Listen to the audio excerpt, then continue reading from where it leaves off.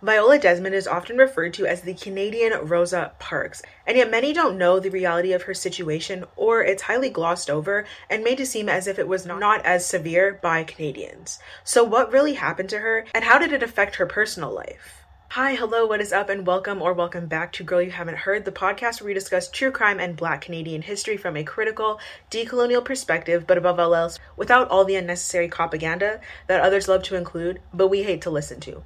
Okay, this is Black History Month edition, and today we are going to talk about the iconic Viola Desmond. Viola Irene Desmond was born on July 6th, 1914 in Halifax, Nova Scotia. She was born to an absolutely massive family of 10 siblings. Her parents were well known, well respected, and well loved in the Black community, as were their children. Her dad, James Albert Davis, was a barber, and I couldn't find out what her mother, Gwendolyn Irene Davis, did, but she was the daughter of a minister, so it seemed like they had some generational wealth going on there. Her father was Black, and her mother was white. Mixed kids were extremely common, but interracial marriage was not. How is that possible? As Black people do, though, they accepted the couple with open arms, and their children with open arms and open hearts as well. As a result, they were able to become a prominent figure in the Black community, but the white community shunned them more or less. Her parents were extremely successful financially, and they just seemed like a very happy family. They encouraged all of their children to follow in their footsteps in being financially successful, being happy, but above all else, helping their community. Viola wanted to be an independent businesswoman just like her father, and so she began teaching in a segregated school before she was accepted into the Field Beauty Culture School in Montreal. After completing her program there, she went on to study beauty in Atlantic City and New York. After completing all of her schooling and really just thriving, she opened V's School of Beauty Culture in Halifax, which catered to the Black community, but more specifically Black women, as their career prospects and options were far more restricting than Black men. So around the time Viola finished her education, beauty shops, beauty parlors, barbershops really began to take off in popularity in the Black community. It was a place that they could peacefully congregate and not really be bothered, hassled, or harassed. It was allowed to be a Black space and a Black safe space. So this also presented business opportunities for Black women to get in there, but really thrive in that space in ways that they wouldn't have been able to do otherwise. Barbershops and beauty shops became a staple in the Black community during the early 20th century. It was a place where Black folks could safely gather, educate each other, gossip, of course, spill the tea, we love to do that, but also just uplift one another, have fun, and not have to worry about the regular external pressures that were on them, most of which were rooted in racism. I said what I said! Because of her familial status, her education, and her drive to uplift her family, Viola quickly found success because of her hard work.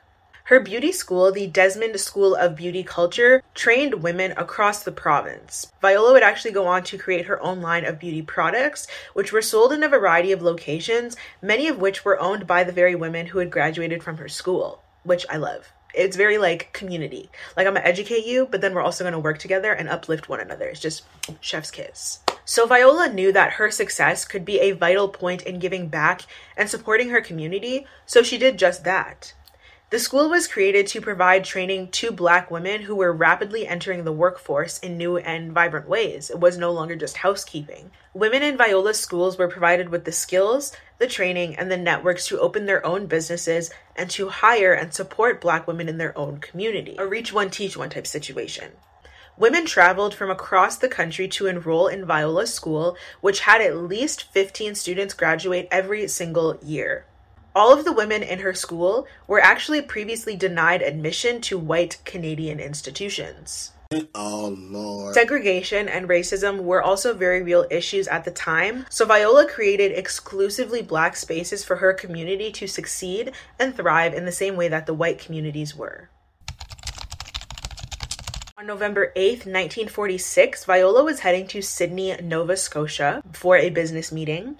But on her way down there, her car actually broke down in New Glasgow. She took it to a garage, expecting the repairs to take just like a short time, like, oh, maybe I'll just be here for a couple hours, kill some time. But due to the parts that were needed to fix her car, she would have to wait at least a day before she'd be able to leave. Wait a damn minute. So she was like, all right, whatever, there's nothing I can do. Let me just make the most of my situation. Let me go and get a hotel room and just stay the night, just spend the night there.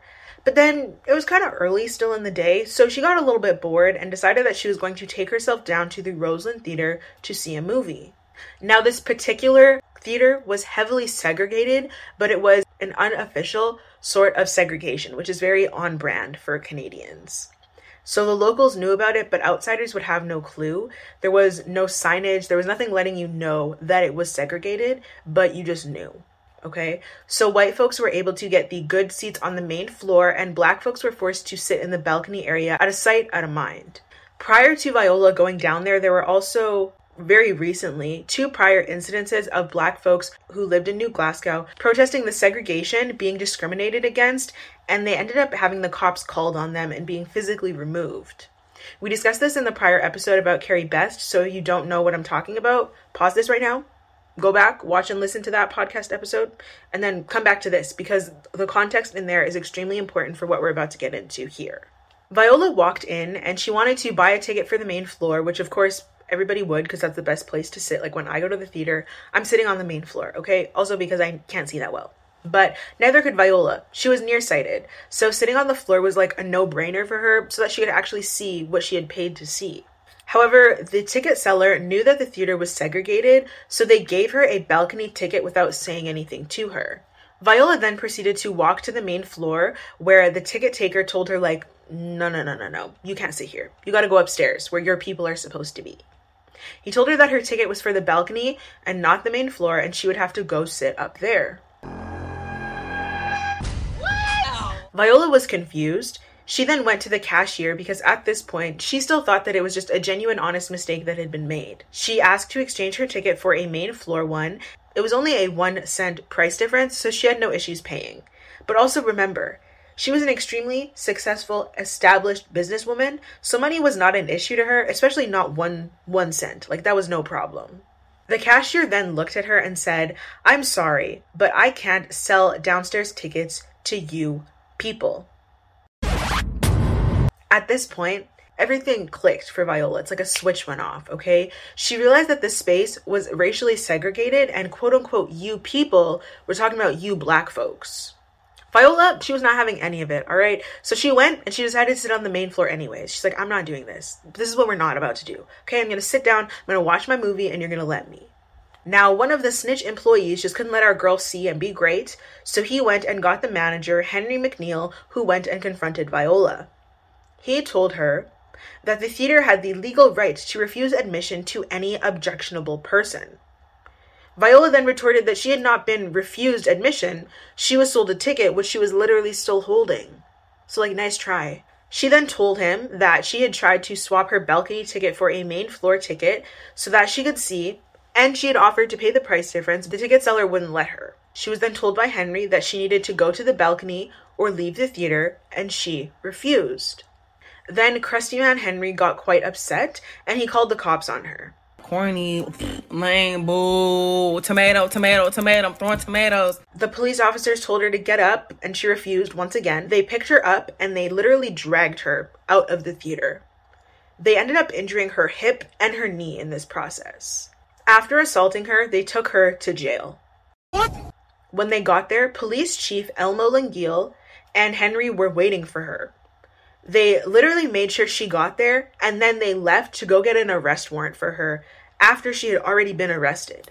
She insisted that they let her out, and they refused. And she must have been quite scared just due to the racial tensions and also just knowing what being a black woman in prison would result in or could result in. Like racism, hate-based rapes, trafficking are real issues that could easily result in her disappearance or her death.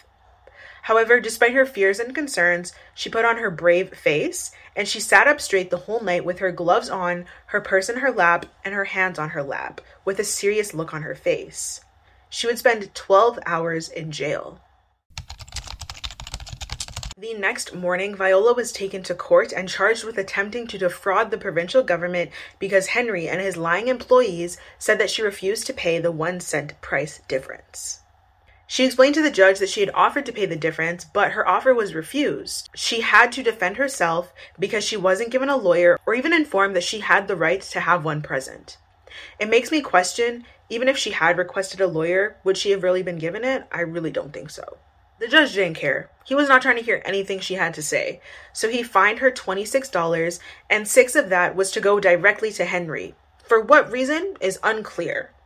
It's clear that this was a case of racial discrimination, and yet race was never formally discussed or brought up on the record because Canada has this colonial desire to be the good guy even when they're clearly the bad guy, and this is just another example of that. Viola had challenged segregation, okay? And thus the white prioritized and protected social order that they were trying to maintain. So she had to be punished for that in order to set an example for others who may be inspired to do the same. When Henry was interviewed about the incident by the Toronto Star, he said that there was no official segregation policy that stated Black people couldn't sit on the floor. He called it customary that Black folks sat together on the balcony. Viola's husband, Jack, had actually grown up in New Glasgow, so when his wife came home and told him about everything that had gone down, he wasn't shocked, like at all. He also didn't really seem to care that much. Trash. He wanted her to just drop it. He didn't want her to do anything about it. He didn't want her to rock the boat.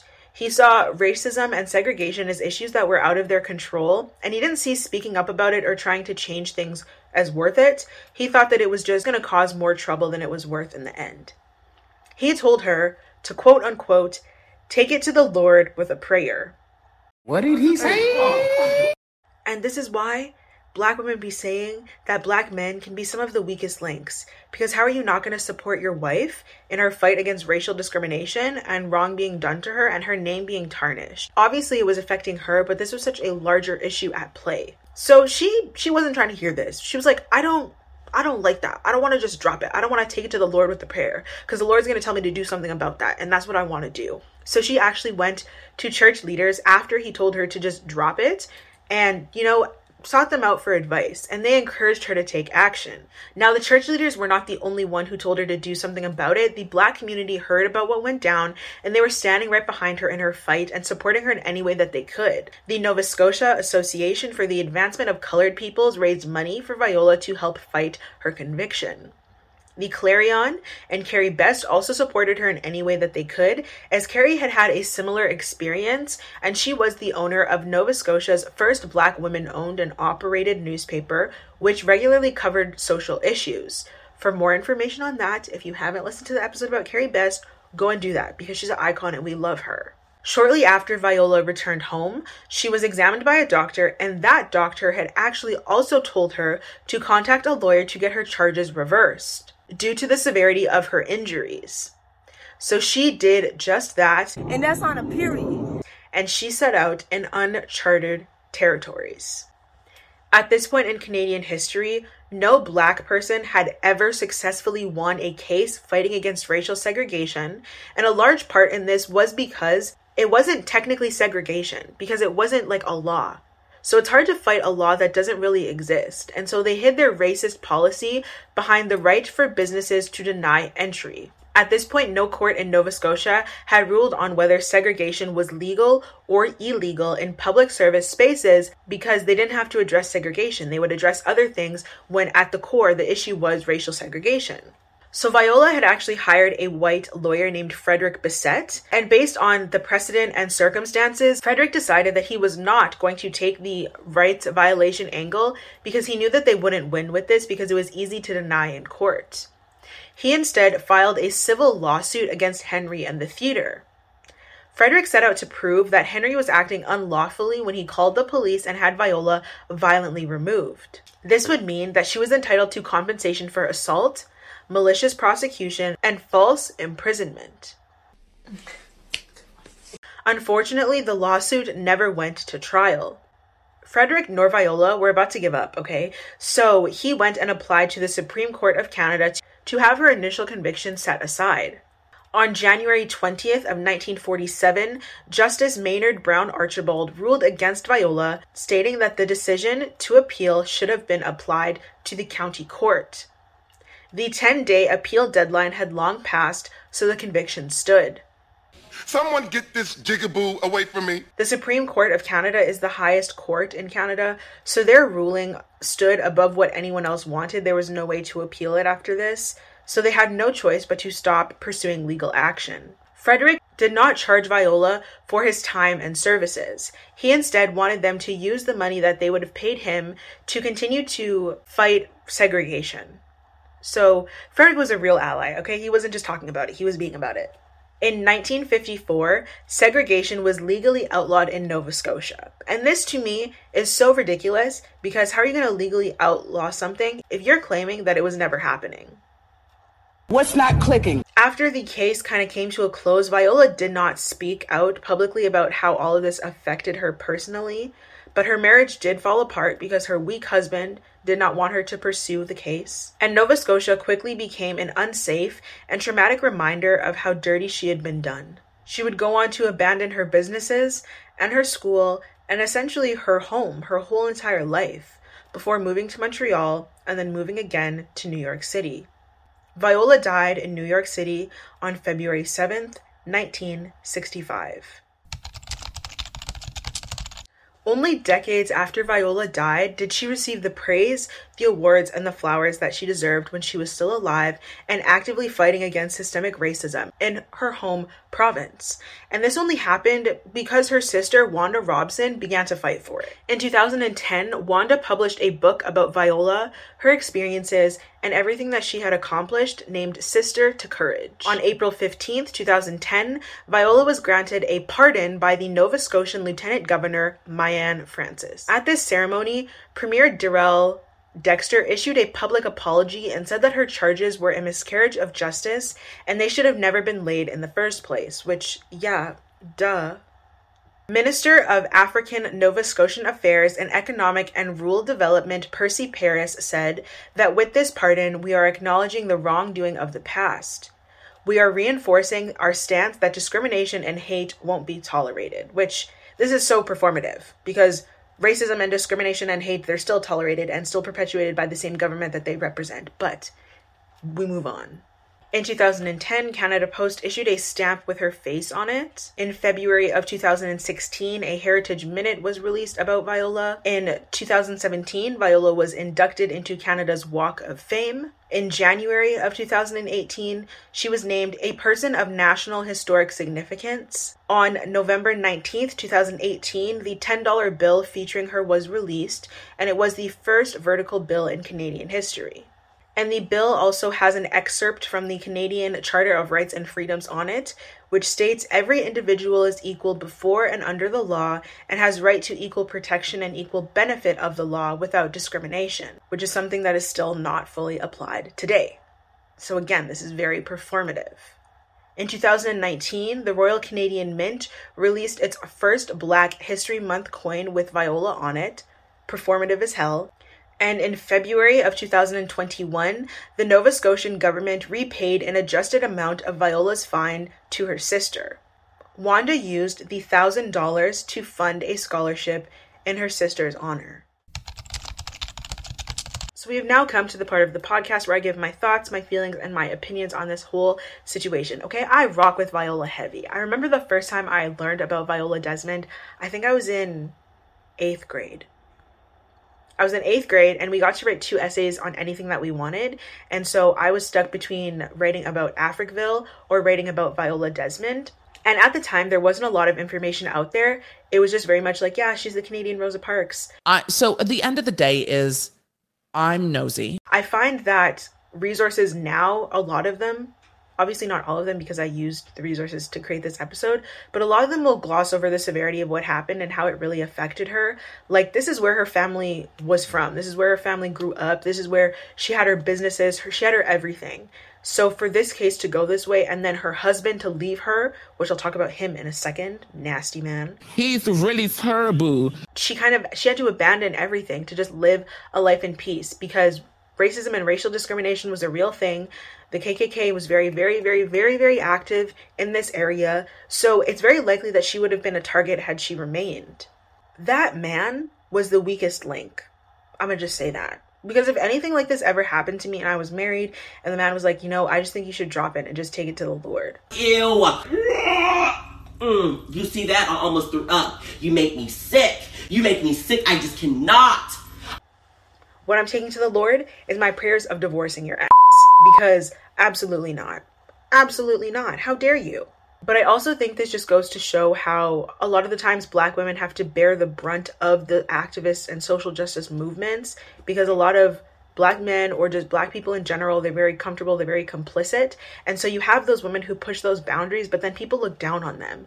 Or when it ended the way that it ended, they're very much like, I told you so, rather than being like, you know what, you did everything that you could, and I'm so proud of you, and I love you for that. Imagine how tired we are. It's performative of the Canadian government to be like, we love her, she did all these things, woohoo, she fought for discrimination. Like, systemic racism is still a thing. The thing that Viola was still fighting is still prevalent today. What's not clicking? So it's so disingenuous to be like, yes, we love everything that she did, and, you know, like the Charter of Rights and Freedoms and woo, woo, woo, but then no commitment to doing anything about what's still going on. The things that are still being perpetuated. The way that Black folks, specifically Black women, are still being discriminated against. We're just gonna act like that's not a thing. Oh, okay. Yeah. Oh, okay. And that's a problem. Also, the Canadian government acts like they just did this off their own free will. If it wasn't for Miss Wanda, okay, advocating for her sister, it's likely a lot of information wouldn't be out there to this day, or she wouldn't have received half the awards that she did. Viola is truly the Canadian Rosa Parks, and she deserves all of the praise and all of the recognition, but I also need the Canadian government to be so for real about what it is that she was fighting and the ways that they are still actively perpetuating those things to this day. So I thank you so much for learning about Viola Desmond with me, and I will see you tomorrow for the next Black History episode.